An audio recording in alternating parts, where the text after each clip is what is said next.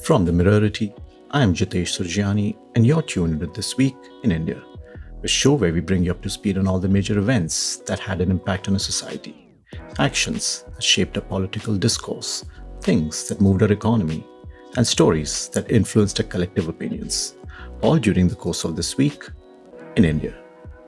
Today is Sunday, the 19th of September 2021, and you're listening to the maiden episode of this show. I'm quite excited and look forward to building a connect with all you wonderful people.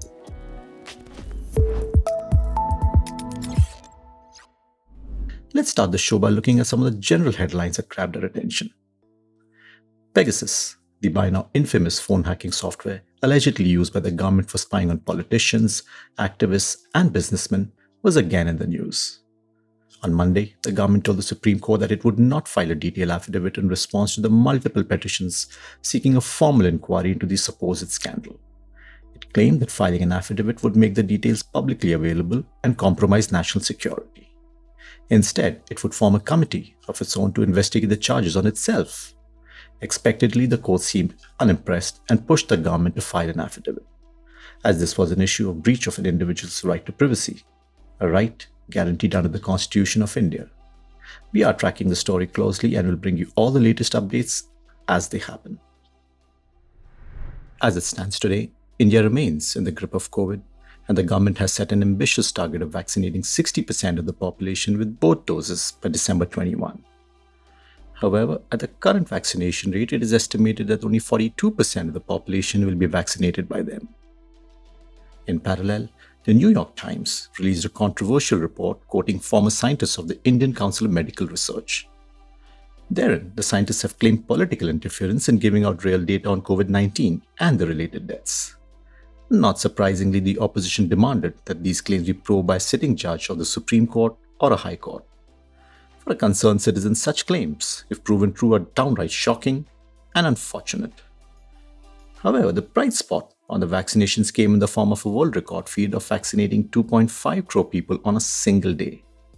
This feat was achieved on Friday the 17th of September, the birthday of our Honorable Prime Minister Narendra Modi.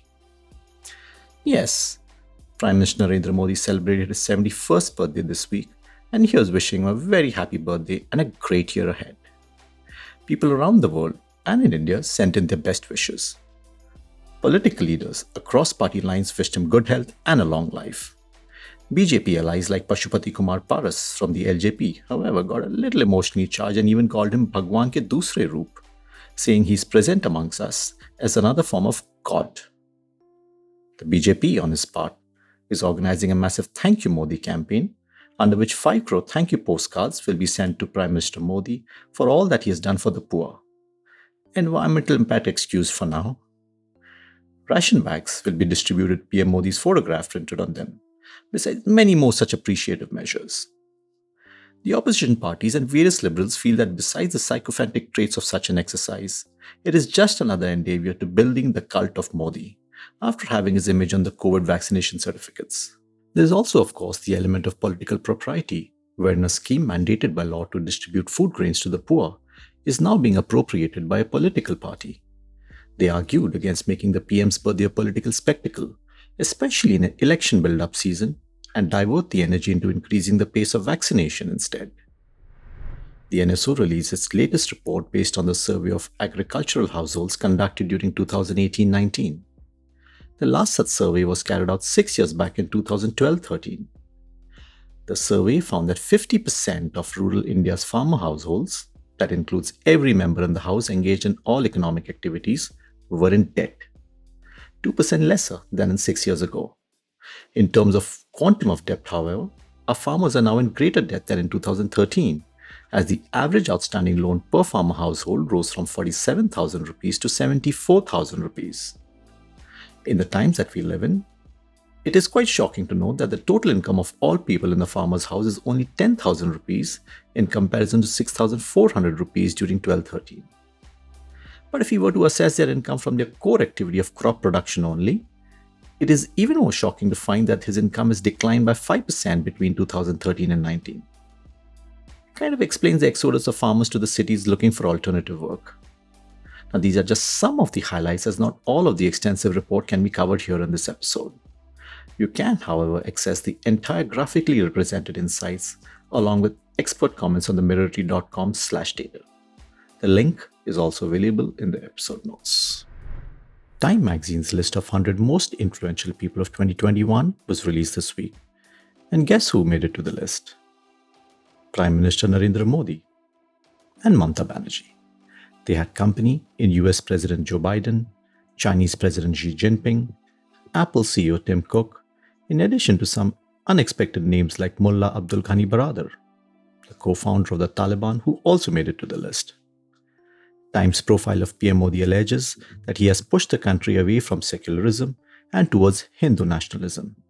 It also makes some damning accusations of him of eroding the rights of India's Muslim minority and imprisoning and intimidating journalists. On Mamata Banerjee, her profile says that the 66-year-old leader has become the face of fierceness in Indian politics and that she doesn't just lead her party, the Trinamool Congress. She instead is the party. This week also saw the release of the Crime in India 2020 report by the National Crime Records Bureau. As per the report, the number of crime incidences in 2020 were 28% higher than in 2019. Over half of all cognizable crime incidences were reported in the states of Tamil Nadu, Gujarat, Uttar Pradesh, Kerala, and Maharashtra. The overall crime rate, that's the crimes per lakh population, is now at the highest level since 2014. In particular, though, the rate of crimes against people of scheduled castes. A bright spot in the report was a reduction of crimes against women in 2020. The joy is short-lived though, as the conviction rate for cases related to cruelty against women remains abysmally low, and you'll be surprised that 60 to 80% of accused in any form of spousal or domestic abuse cases against women are never sentenced in India. Probably one of the causes for the increase in crimes against women. The caseload for the police too touched an all-time high last year with a record backlog of now 2.8 million cases. Now, these are just some of the highlights of the report. The entire graphically represented insights along with expert comments can be accessed on the mirrority.com/data. The link is also available in the episode notes. This week, the government and the Supreme Court again went up in arms against each other. The issue this time was the rising vacancies in 12 statutory tribunals, such as the National Company Law Tribunal, Armed Forces Tribunal, and the Income Tax Appellate Tribunal. The court claimed that the vacancies has left these quasi-judicial bodies almost defunct. A special bench led by the Chief Justice of India, N.V. Ramana, called the emerging situation pitiful. Even for the appointments actually made by the government, the court took objection to the cherry-picking of the appointees from the list recommended by the Supreme Court judges. Thus, they questioned the sanctity of the purpose and the selection process if the government has to have the last word anyways, calling the entire selection procedure a waste of time. Things reached quite ahead with the court warning the government that it is testing its patience and it has no respect for the court given the building pattern, where the court strikes down one act and a new one comes up. These tribunal hearings are on the basis of a petition filed by Rajya Sabha MP Jairam Ramesh, asking that the provisions of the Tribunal Reforms Act, which abolishes 9 key tribunals, be declared unconstitutional, as it raises a serious threat to judicial independence by giving the government sweeping powers regarding these key tribunals. Wednesday, September 15th, was the birth anniversary of the great Indian engineer Bharat Ratna Moksha Gundam Visvesvarya, and is thus celebrated as Engineers Day in India. This proud occasion coincided with the announcement that Ramcharitmanas of Tulsidas will become a part of the curriculum for undergraduate students in Madhya Pradesh as an elective course from the next academic session. Students of engineering will now also learn about Ram Setu, which many in the right wing consider a feat of engineering. Alongside, there is also a proposal to include the biographies of RSS founder Dr. K.B. Hedgewar, Bharat Jan Sangh Chief Deen Dayal Upadhyay, and Dr. B.R. Ambedkar as part of the first-year foundation course in medicine, with an aim to instill social and medical ethics in students. These actions gave another fillip to the growing Congress allegations of saffronisation of education. Bollywood actor Sonu Sood's offices and home were visited by the income tax officials as part of a routine survey this week. As per the statement released by the IT department after the survey, evidence of evasion of over 20 crore in taxes was uncovered. The alleged modus operandi was routing of unaccounted income in the form of bogus unsecured loans from many bogus entities. Yes, there is an element of coincidence in the timing of the survey, especially since Sonu Sood recently announced a tie-up with Delhi Chief Minister Arvind Kejriwal's Aam Aadmi Party government for some state-level schemes. Now, celebrity issues would normally not find a place in this show. But we have included this one especially since, just as many of you, we too want to know if the person who was regarded as a savior of many migrants and hero of the needy during the pandemic could actually be a cheat. If the claims are proven, it would shatter the faith of many Indians who have not too many selfless role models to look up to anyways. It will also cast an unfortunate shadow on the works of many other genuine social workers and NGOs whose funding may just dry up and thus impact the benefits being delivered to the needy. We will of course wait for the law to take its own course and only hope that this does not turn out to be true. Moving on from general topics and events, in this part of the show, let's look at what happened in the world of politics and what our politicians were up to this week. You know, it's election season when you hear the beat of communalism, religion, and caste divide all around you. And when the state of Uttar Pradesh, the biggest battlefield in state elections, the beats are even louder. On Sunday, the Chief Minister of UP, Yogi Adityanath, made a statement at an event questioning the fair distribution of rations prior to BJP's rule in 2017. He claimed that only those who used to say Abba Jaan were getting the ration, a clear reference to Muslims and the supposed appeasement politics practiced by the Congress and Samajwadi Party. मिलना है ration. क्या ये ration 2017 के पहले भी मिलता था? क्योंकि तब तो अब्बा जान कहने वाले राशन हजम कर जाते थे।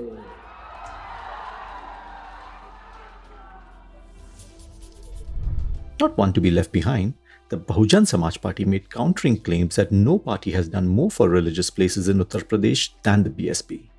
In continuation of the theme, Bharatiya Kisan Union leader Rakesh Tikait on Tuesday alleged that AIM leader Asasuddin Owaisi is BJP's Chacha Jaan and part of BJP's B team. Now, whether these statements are factually right or wrong is not really the issue here. But we as citizens are getting fed the same staple diet of caste, religion, communalism all over again by the politicians, and development remains only a subtitle in the entire election narrative. With 5 states going up for elections in the next year, it is anyone's guess that the legacy of Lord Ram and Ayodhya will be claimed by all political parties. Accordingly, the Aam Aadmi Party, in its ambition to expand beyond New Delhi and in a completely unimaginative style, took out the Tiranga Yatra in Ayodhya this week. It declared that Ram Rajya was the best form of governance and promised to form a government that will govern on the ideals given by Lord Ram. Covert and overt soft Hindutva is now a full-on display, from Rahul Gandhi declaring himself a Janeodhari Brahmin to Mamata Banerjee chanting shlokas. All of them, though, a bit too late to the party, as BJP has by now mastered the playbook of Hindutva nationalism. A strong and united opposition at the national and state level is very much the need of the hour, and the signs do not seem very encouraging. However, the opposition fault lines are now being seen clearly as the Congress, Aam Aadmi Party, Bahujan Samaj Party have announced that they will not form an alliance with any political party for the upcoming UP Assembly polls, and instead contest the seats independently, ending up eating into each other's votes. Bhupendra Patel took oath as the 17th Gujarat Chief Minister on Monday 13 September after the shock resignation of Vijay Rupani. Now this makes it the 4th change of CM within BJP-ruled states in the last few months. Moving northwards, Captain Amarinder Singh, under pressure from the Congress, resigned as the Punjab Chief Minister after serving 9.5 years as the Punjab CM. In his first comments to the press, he mentioned that he felt humiliated in the party and could not continue any longer. Punjab is due for elections to elect a new government in 4 to 5 months from now. With BJP falling out of favour with farmers, Akalis trying their best to regain power, Aam Aadmi Party aiming to expand its presence, and of course, Captain Amarinder Singh saying he will reveal his next move only when the time comes. Indeed, these are interesting times to be in Punjab politics right now. In this section, let's talk business and look at our economy in general. Private consumption, which is the value of the goods and services acquired and consumed by households, has fallen 12% below pre-pandemic levels and now is at the same levels as that in 2017-18. After operating for 25 years in India, investing $2.5 billion and capturing 2% market share, American auto major Ford Motor Company decided to shut down both its plants in India and exit the market altogether. Despite the $2 billion write-off on its investment, Ford decided to pull the plug as it does not see a path to profitability in India anymore. Incidentally, Ford is the fifth automaker which has decided to cease manufacturing in India after MAN Trucks, General Motors, Harley-Davidson, and Motorcycles. These exits only prove that India's $30 billion passenger car market with price-sensitive buyers is actually a tough nut to crack. While the Americans gave up all too soon, the Japanese and Korean car makers like Suzuki and Hyundai have had relatively higher success. After the liberalization of the Indian economy in 1991, the middle class was expected to fuel a consumption boom, making India's car market the third largest in the world by 2020. It was expected to have an annual sales of 5 million cars. Instead, sales have stagnated at approximately 3 million cars. The growth rate too has settled as 3.6% over the last decade versus 12% in the previous decade. This casts another question mark on the state of the Indian economy. While on the auto sector and on a completely separate note, the government today cleared 26,000 crore rupees worth production-linked incentive or the PLI scheme for the auto sector. This is intended to boost the production of electric and hydrogen fuel vehicles. This incentive is a part of the incentive of 2 lakh crore rupees announced for 13 sectors in the 2021-22 budget. As per government estimates, the PLI scheme is expected to generate up to 7.5 lakh new jobs for the auto sector. It's not all. There's some more interesting news from the transportation sector. The Tata Group and Mr. Ajay Singh, the promoter of SpiceJet in his personal capacity, have submitted a bid for acquiring a 100% stake in Air India, including Air India Express. Together, these airlines are saddled with a debt of around 70,000 crore rupees. After multiple failed attempts at privatizing Air India over the years, succeeding this time around is extremely crucial for the government. This is because it has set itself an ambitious budgetary target of collecting 1.75 lakh crore from disinvestment in this current fiscal. Now, this number is actually 5 times the actual receipts estimated in the previous fiscal. Interestingly, the disinvestment targets have only been met twice over the last few years, that is since 2013-14. After Air India, the government is also eyeing stake sales in LIC, Bharat Petroleum Corporation, IDBI Bank, Shipping Corporation of India, and Container Corporation, among others, to meet this ambitious target. Okay, friends, that's all I have for you in this episode. Thank you for listening. I hope you enjoyed the show as much as I enjoyed hosting it. These are the early days of the show, and we sincerely look forward to your comments and feedback to help us improve. Drop us a line on themirrority.com/contact us and tell us what you liked or didn't like. If you've enjoyed the show, please don't forget to share it with your friends and follow the Mirrority on Facebook, Instagram, and subscribe to our channel on YouTube. All our podcasts can be accessed at themirrority.com/podcast. They are also available on Apple Podcasts, Google Podcasts, Spotify, and Stitcher. More than ever before, our country needs journalism that is independent and non-partisan. Please visit themirrority.com/support-us and make a contribution to help us remain independent.